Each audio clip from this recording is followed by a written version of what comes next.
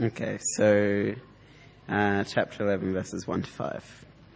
In the spring, at the time when kings go off to war, David sent Joab out with the king's men and the whole Israelite army. They destroyed the Ammonites and besieged Rabbah, but David remained in Jerusalem.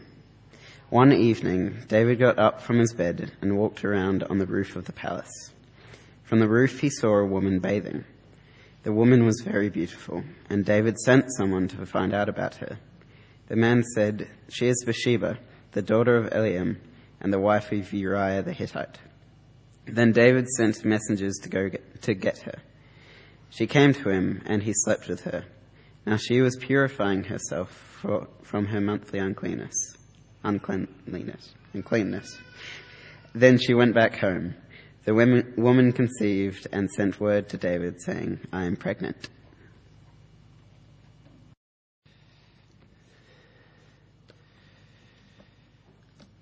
Well, friends, it's really lovely to be with you and to be in a part of the world that knows how to do winter properly. Where I come from, we don't really do it properly, but I've noticed that you guys do. Ooh. It's not actually cold at the moment, but it's nice to to feel the chill out there. Now, please keep that part of the Bible open, 2 Samuel chapter 11, and if you're sort of person who like to follow some notes, on pages 2 and 3 of the booklet, there are some notes there. I think one of the most difficult lessons for human beings to learn is that we actually are not up to the task of ruling the world. Have you noticed how again and again we're deceived into thinking that a new leader, a new government, a change of the political system, a new economic program, a change in foreign policy or something will provide the answers that the world and its communities so obviously desperately need. And again, and again, and again, we are disappointed. The disappointments that inevitably follow, however, do not seem to have the power to teach us that, in fact, the resources of humanity are simply inadequate to solve the dilemmas of humanity. We just don't seem to be able to learn that. Now, of course, I don't want to overstate this. Of course, I'm not suggesting for a moment that we are incapable of doing anything worthwhile. It's perfectly clear that people of goodwill achieve a great deal. There are many examples of human suffering being alleviated in various ways by the actions, decisions, the policies, the inventions, the initiatives taken by men and women whose commitment and abilities are impressive and wonderful, and every such effort is worthwhile. And we ought to be people who thank God for doctors and scientists and politicians and many others who, in fact, do good. We should pray for them. We should encourage them. We should support them. Those of us who have the opportunity to do such good work should know that it's very valuable. But the inadequacy of what we do is, or at least should be, obvious.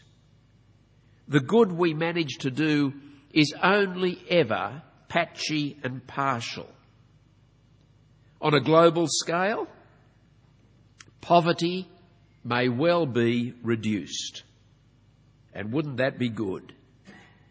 But does anyone really think it will ever be eliminated?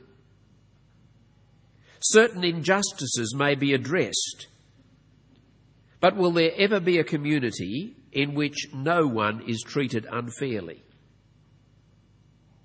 Some diseases may be cured, but does anyone really think that sickness will ever be utterly eradicated? Does anyone realistically hope for a world in which lies are no longer told? Conflict between people is unknown. Greed no longer drives the economy. Selfishness no longer dominates human behaviour. Do we dare to dream of a world in which trust is universal? Everyone trusts everyone else. And peace is everywhere. No conflict. None at all. All relationships are harmonious. And rather than being greedy and selfish, the thing you notice about everybody in our societies is the generosity. Kindness, the mark of all human interactions. Does anyone dream of such a world? And I think the really strange thing is that the unreality of such a dream is matched by its desirability. Who would not want such a world, if only it were possible? Now, when Christian people pray, "Your kingdom come," as the Lord Jesus Christ taught us, we ought to understand we are praying for such a world. However, the prayer is actually realistic because it's a prayer, not a dream. It's based on God's promise, not on human optimism. This means that our hope for such a world doesn't rest on the potential of human beings to bring it about. When we actually believe God's promise, we're trusting Him. We're believing that He is good enough, wise enough, powerful enough to do what He's promised. Over these couple of days, as Cameron has indicated, we're going to hear a very small part of the story of King David. King David, although you mightn't guess it from the little part that we're reading, but in actual fact, King David was a great and good man. He was one of the greatest and one of the best men to have ever lived. If you wanted to, you could do this sort of thing if you've got a bit of a knowledge of history and great people in history. If you wanted to make a short list of the greatest people to have ever lived, the best people to have ever lived, I wonder who'd be on your short list of, whatever your knowledge of history is. Mine isn't great, but I want to suggest that if you really knew your stuff and you knew about the history of the world and great and good people that there have been, King David would be on your list, on your short list. In those far-off days, and we're talking about round about 1000 BC, so about 3,000 years ago, King David was God's king over God's people in Old Testament times, the Old Testament nation of Israel. So that David's kingdom was in fact God's kingdom. And God was with King David. God was for King David. And consequently, King David was righteous. He was faithful. He was kind. He was good. And more than that, he was successful in everything he put his hand to. You read David's story. It begins in 1 Samuel chapter 16, right through to 2 Samuel chapter 10, just before the bit we're getting to today, and you'll see what I mean. At one point, the Bible historian writes, "So David reigned over all Israel, and David did," listen to this, "David did justice and righteousness for all the people." Could you say that of any political leader that you've ever known? They did justice and righteousness for all the people. That's a literal translation of 2 Samuel chapter 8, verse 15, if you want to note down where it is. What a king he was. He was an extraordinary figure. What a man he was. He was an extraordinary man. So that it's no accident that the very first sentence of the New Testament introduces Jesus Christ as Jesus Christ, the son of David. In very important ways, the greatest and best man to have ever lived in this world was anticipated in King David. And those who knew Jesus, those who saw him, those who actually were there at the time, as well as those who wrote the records of his life, saw it. They saw that what was happening in Jesus' life was something that, in a sense, had happened before, 1,000 years before. And friends, that's what makes the story of David one of the most important stories in world history. And it's a story that is going to help us to see what it is that God has promised and what it will take for God to do it. Now, in 2 Samuel chapter 11, which is the part of David's story we're going to step into, there's a bit of a shock. For we discover that David was, after all the goodness, after all the greatness we've seen in him, was a flawed human being like all of us. It really is a shock. If you've been reading the story, we haven't had time to read the story right up to this point, but if you read the story right up to this point, then you turn the page and you read chapter 11, you say, the shock is intensified by the genuine greatness of goodness that this man has displayed. Right up there, short list of great and good people that have ever lived in the world. And then, Genesis 11. If you're a person who reads your Bible, and I hope you are, and you're interested in the whole of the Bible and how it all sort of works together, 2 Samuel chapter 11 is a bit like Genesis chapter 3, the fall of Adam. After all the goodness of the Garden of Eden, Genesis chapter 2.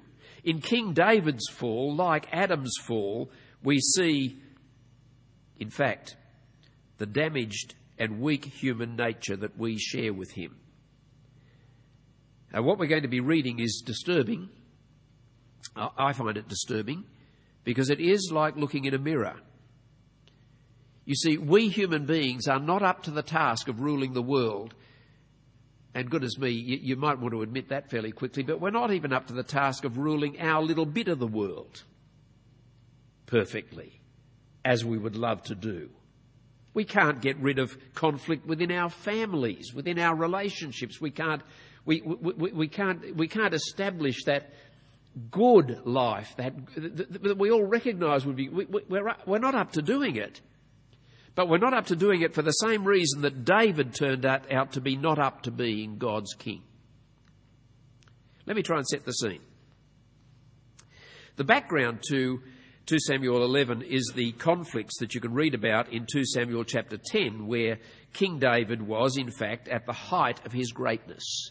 And if you read 2 Samuel chapter 10 very carefully, I think you'll observe at the height of his goodness. Unfortunately, I hate starting a series just like this, but I'll do it anyway. The beginning of verse 1 is a little bit difficult, and the translators have had trouble with it. This happens sometimes in the Bible. You'll be aware of that. Sometimes it's picked up in the footnotes, sometimes it's not. It's never very important. What the Bible teaches is never actually obscured by a translation problem. It's only for pedants like me to even bother about these things.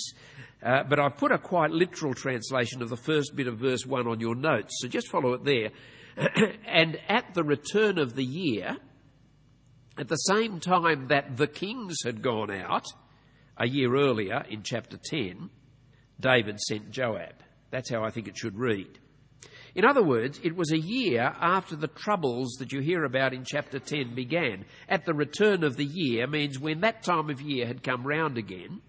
And so if you've got, as you will have, a different kind of translation in front of you, I would not read into the first sentence the idea that at that time of year kings should have been out fighting. There's no evidence for that. And David was rather slack because he was resting in Jerusalem when kings should have been out fighting. Some of the translations suggest that that's what's going on. I don't think so. What was going on at the time? Well, we read again in verse 1, David sent Joab out with the king's men and the whole Israelite army. They destroyed the Ammonites and besieged Rabbah. That's the capital city of the Ammonites.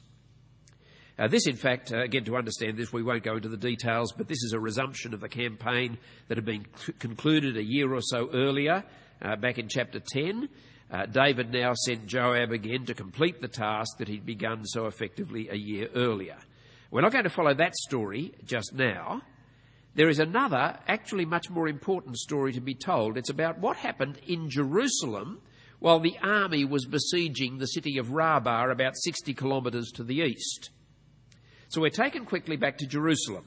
You see the end of verse 1, but David remained in Jerusalem. Why would that be interesting? What interest could there possibly be in the king back home in his royal city?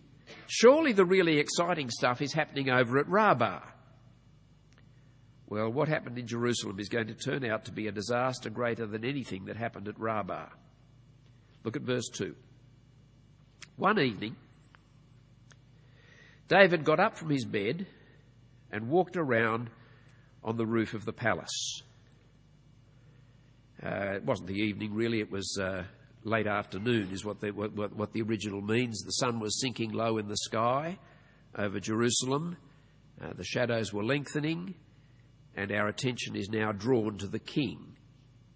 Quite a contrast to the troops menacing the Ammonites and besieging Rabbah, 60 kilometres away. David had been resting on his bed, an afternoon nap. And now he stood up, stretched, and took a stroll on the flat roof of the palace, enjoying the cool evening air. You take in the scene, it's relaxed, it's casual, it's calm, and it's safe. It's rather reassuring if you're reading this story carefully and imagining what's going on. It's reassuring to see that this great and good king, he's actually far from the dangers of the battlefield. There were a number of times in David's life when the people actually said, no, we don't want you to go out to battle. It really is important that we don't lose you. Safe he was in the city that protected him. But King David was not safe. The walls of Jerusalem were no protection against himself. The disaster we're going to hear about right through this chapter began with something that happened, something he glimpsed as he strolled high above the buildings around his palace. From the roof, he saw a woman bathing, and the woman was very beautiful. The original language emphasises that she was beautiful to look at. This was David's point of view. As his eyes lighted on the naked woman, literally, the woman was very good to see. I need to say straight away that there is no suggestion here that the woman was acting improperly or indiscreetly. She was only visible because David was up on the palace roof. Furthermore, we'd want to say that at this point, David hasn't done anything wrong. The chance sighting of a beautiful naked woman was accidental. And indeed, if you had followed the story of David from way back in 1 Samuel chapter 16 up to this point, and you'd seen all the good things that he'd done, you might well anticipate that this will prove yet another occasion in which David will display his surprising kindness and goodness. He'll do the right thing, won't he? He is a good man. And I take it we all know what David should have done. He should have averted his gaze and got on with something else. We also know what David should not have done. He should not have continued to look at the woman and foster lustful thoughts. I hope, friends, that you can sort of sense the awkwardness of the situation. I hope that we haven't been completely desensitised by the movies and the TV and the internet and all the rest. I hope not. You see, since Adam and Eve disobeyed God in the Garden of Eden, human nakedness has been awkward. It's sort of right for it to be awkward. You see, it's because our sexual desires, like everything else about us, have been distorted by our rejection of God. Our rejection of God has made us self-centred people. That is, selfish people. And our self-centredness, our selfishness, has made our sexual desires, like everything else about us, selfish. We now find it very difficult to direct our sexual desires as they were intended, for self-giving, in the union of a man and a woman in marriage, and for the procreation of children into the security of a loving family. Instead, sex has been turned into a selfish pleasure, more to be taken than given. And as in every other aspect of life, you can talk about how we speak, you can talk about how we do everything. As in every other aspect of life, we all find it very difficult indeed, to escape from selfishness. We find it difficult to escape from selfishness in our sexual desires and behaviour. And the power of our sexual natures, powerful because of their remarkable purpose, makes this a challenging aspect of life for all of us. And in this, King David was like us all. It was an awkward situation up there on the palace roof. Did he turn his attention away from the woman that he'd seen? Well, no. Look at verse 3. And David sent someone to find out about her. And this is the information he received. The man said, "She is Bathsheba, the daughter of Eliam and the wife of Uriah the Hittite." You notice David learned three things about the beautiful woman that he'd seen from the rooftop. First, her name, Bathsheba. And with that name, the woman became known to David as a particular person, Bathsheba. A little ironically, Bathsheba means daughter of an oath. Second, she was the daughter of Eliam. We know from elsewhere in the story that Eliam was one of David's crack troops, one of his heroic soldiers who served him faithfully. We know from elsewhere as well that Eliam's father, so Bathsheba's grandfather, was David's highly esteemed advisor, Ahithophel. In other words, Bathsheba belonged to a family who loyally served the king and was close to the king. But third, and most important, the woman David had seen from his roof was the wife of Uriah the Hittite. She was married. Her husband, Uriah, was probably what we would call a permanent resident in Israel. And he was a loyal servant to King David. He was also one of the crack troops. And he was among those that David had sent to fight the Ammonites.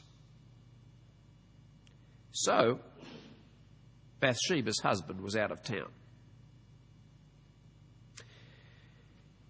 Bear with me in our slow reading of this story, because I think this is a story that we need to take slowly and see it unfold. What David should now have done is even clearer than before, is it not? He knew God's law. If anyone knew God's law, David knew God's law. You shall not covet your neighbour's wife. Certainly, you shall not commit adultery. And everything that David had learned about the woman that he'd seen should have told him that his interest in her must go no further. So what did David do? Look at verse 4. Then David sent messengers to get her. Literally it says, and he took her. In fact, in three stark clauses, we're told what David used his messengers to do. First, there in verse 4, to get her, he took her. It may not have been physically coercive, it may have been. But it may simply have been the power of his position that he wielded. Messengers from the king summoning Bathsheba. What else could she do? Either way, he took her. Second, she came to him. Not that I think she had any choice in the matter. Her husband was away. How could she have refused the royal summons? David was the king. And then thirdly, he slept with her. Literally, he lay with her. And so, David had coveted his neighbour's wife. Now he took what he coveted. He returned to the bed from which he had innocently risen a few hours earlier, no longer innocent. The extraordinary brevity with which this is described in verse 4 is brutal. He sent, he took, she came, he lay. We don't hear of any conversation. We don't hear any expressions of affection. We're told nothing of the emotions or the thoughts of either person. All we see is the acts. And we are stunned. We ought to be.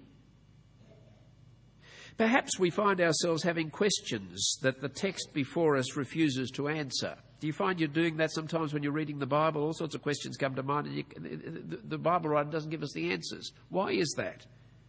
Questions that come to mind might be along these lines. Can we somehow account for David's out-of-character actions? Is this the David we've been reading about, that if we'd been reading the whole story, where we've seen over again how kind and good and self-sacrificial and... Is it the same man? Was he perhaps under unusual stress? Were there difficulties at home? Was he feeling unappreciated? Was he in the middle of a midlife crisis? I think it's about the right time for him to have midlife crisis, but I don't know whether you had midlife crisis 1000 BC. I think they were a recent invention, aren't they? Did he struggle with the temptation? Did Bathsheba offer resistance? Was she complicit? Was she more enthusiastic? Did she encourage him? You could ask all those questions, but none of those questions is of any interest to the Bible writer. They're all eclipsed by the fact of what David did and his responsibility for what he did. The questions we want to ask are understandable because I hope, if you're reading and hearing this story sensitively, we are all too aware that we share the weakness of David's human nature. Now, whether or not we have fallen just as David fell, we understand his action. If we're at all sensitive, we sympathise. Given the circumstances and the opportunity, at least we can imagine ourselves doing what David did. Interestingly, the account of what David did contains a number of very subtle reminders in vocabulary and ideas to what happened in the Garden of Eden. Back in Genesis chapter 3, verse 6, you could read, don't look it up now, but you could read, and the woman saw, it was good, a delight to the eyes, to be desired, and she took and she ate. Now we hear David saw a woman. She was good to see. He desired her, and he took her, and he lay with her. So David did what Adam and Eve did. He was ruled by his desires rather than God's good word. Now, friends, let's think for a moment about our reaction to this story to this point. We've got a little bit more to go this morning, but let's just think about this for a moment. Here we are living in the Western world after the last half century, a bit more, where our world, our culture, has embraced something that is often called sexual freedom. It's been a revolution. It's been a huge revolution, almost as big as any revolution in social history. And by this expression, sexual freedom, our society generally means freedom to act sexually in any way we may desire. with any person we may choose. There are two generally accepted provisos, and they are that no one should ever be coerced against his or her will, and no one should be hurt. But that is, for many, most, I might say, in our society and our cultures, the only accepted boundary of sexual behaviour. No one must ever be coerced. No one must be hurt. Provided, therefore, that Bathsheba freely consented, which may or may not have been the case, and provided David didn't use the power of his position to coerce his consent, that's a bit harder to believe, provided he didn't hurt her, we simply don't know about that, many today would say, what harm was done? Really? What harm was done?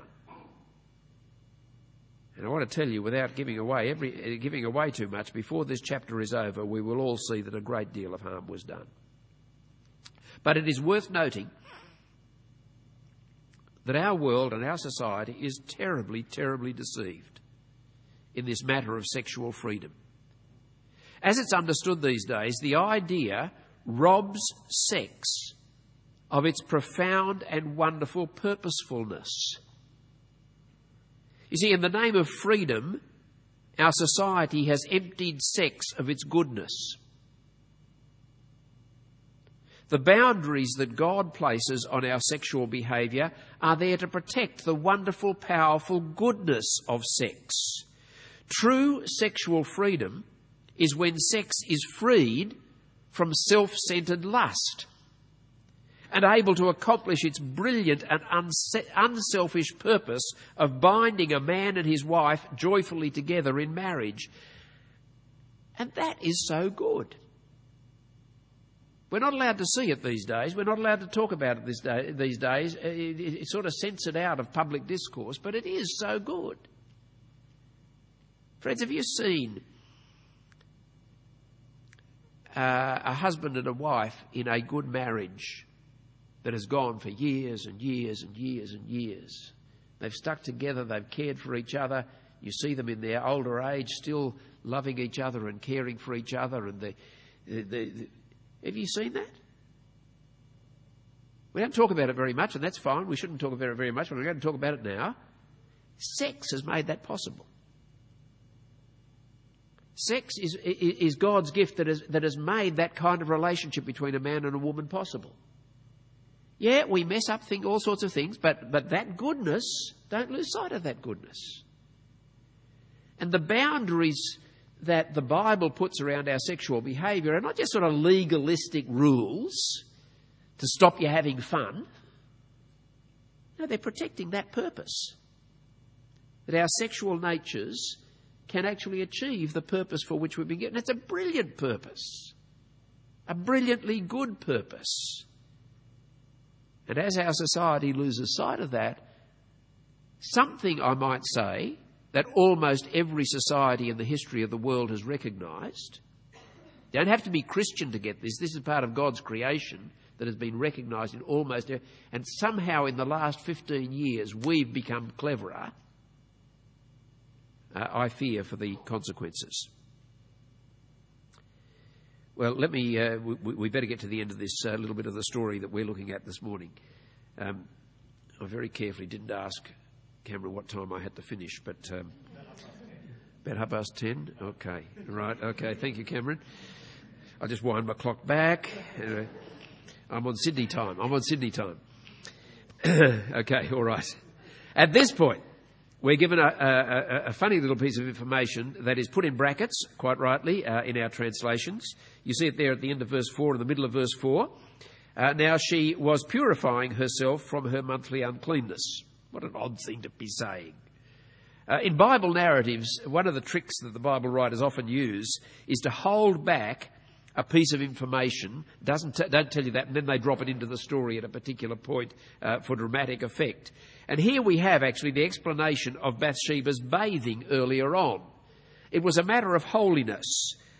She was purifying herself, literally making herself holy in a strange Old Testament way of the book of Leviticus. Bathsheba's bathing had been a ritual cleansing following her monthly period. It's all set out in Leviticus chapter 15. If you want to get the details, we don't want them now, do we? The importance of that little piece of information is going to be clear in a few moments, but notice the contrast between the woman who had been pursuing holiness in this peculiar Old Testament way and King David, who pursued something else altogether. Well, the act of adultery was over. David's lust had been satisfied. He had taken what he coveted. And we read at the end of verse 4, then she went back home. Now, I have no idea whether David had further plans for this little affair, but I'm sure that he thought that Bathsheba returning home concluded things, at least for now. Whether or not he felt remorse or guilt, we're not told. Doesn't really matter. He had every reason in his mind to think he had taken what he wanted and there need be no consequences. You ever done that? Done something that you know was wrong. But you've done it, turn the page, move on, there needn't be any consequences. Well, there were consequences in this case. Several weeks passed. We hear nothing of the emotions of either David or Bathsheba through that period. The time is passed over without comment, except for the briefest possible statement of the immediate consequence of what happened. See verse 5, the woman conceived. And now, of course, we see the relevance of the bit of information we were told about her recent period. The paternity of the child she conceived is beyond doubt. And then we read, she sent word to David saying, I am pregnant. A little piece of news that shattered the illusion that David was in control of events. He wasn't. Well, that's as far as we're going in the story right now. We're going to pick up the story later this afternoon, but let's take a moment to reflect on what we've learned so far. It's certainly right for us to reflect on the moral lessons of this incident. You see, if a great and good man like David, and I've tried to emphasise, you read the story, I'm sure you'll get the same impression. I mean, David is the man who wrote most of the Psalms. That's the guy we're talking about. And if a great and good man like David can fall morally and as spectacularly as this, and we'll see how spectacular is later this afternoon when we see the story unfold, we must all acknowledge the danger that we are to ourselves. I venture to suggest that there's not one person right here now who is as great or as good as King David was. And David's safety from external threats, just like our safety from external threats that we can secure for ourselves with wealth and prosperity and health care and this, that and the other, does not secure us from the flaws of our fallen nature. We are all capable of crossing proper moral boundaries for the sake of short-sighted, selfish desires. And those of us in any kind of position of power must pay particular attention here. We very, very easily use power over others not to serve but to take. This applies to all sorts of aspects of life, but it does apply particularly to sexual behaviour. The boundaries of sexual behaviour given to us by the Bible are not to be despised, not to be disregarded, not to be taken lightly, not to be regarded as old-fashioned. They are good. They are profoundly good. Their purpose is to protect true sexual freedom. Witness David's folly and take whatever steps are necessary for you to flee from sexual immorality. And again, those with power to exert must take special care. Let me take it a step further, however. Listen to the words of Jesus. Matthew chapter 5. Jesus said, You've heard that it was said, 'You shall not commit adultery,' but I say to you that everyone who looks at a woman with lustful intent has already committed adultery with her in his heart." I actually have come to think that Jesus was thinking of David when he said those words. I can't prove it, it mightn't be right, but it wouldn't be surprising, would it?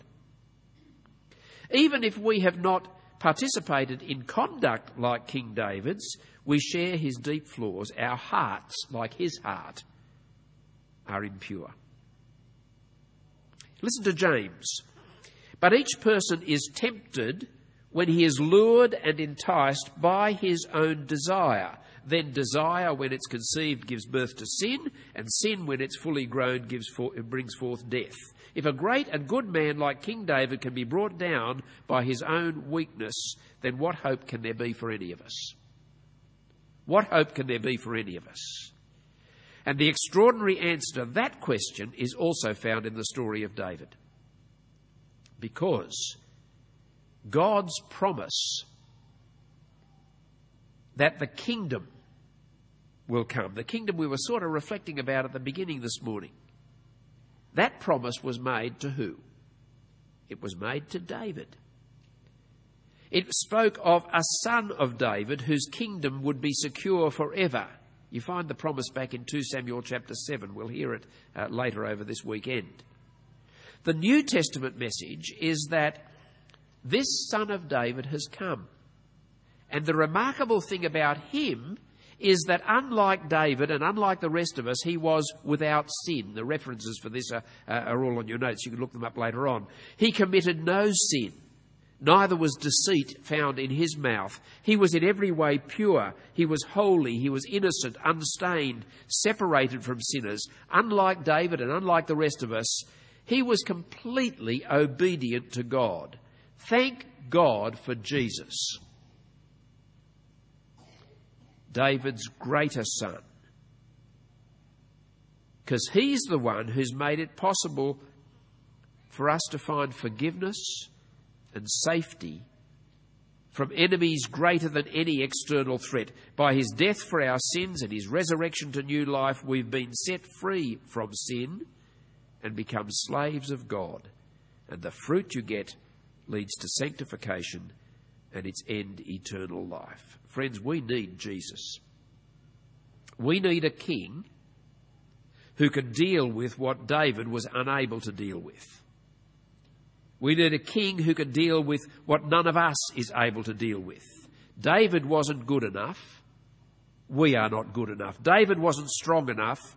We are not strong enough. David wasn't wise enough. We are not wise enough. Jesus is. Let's pray together.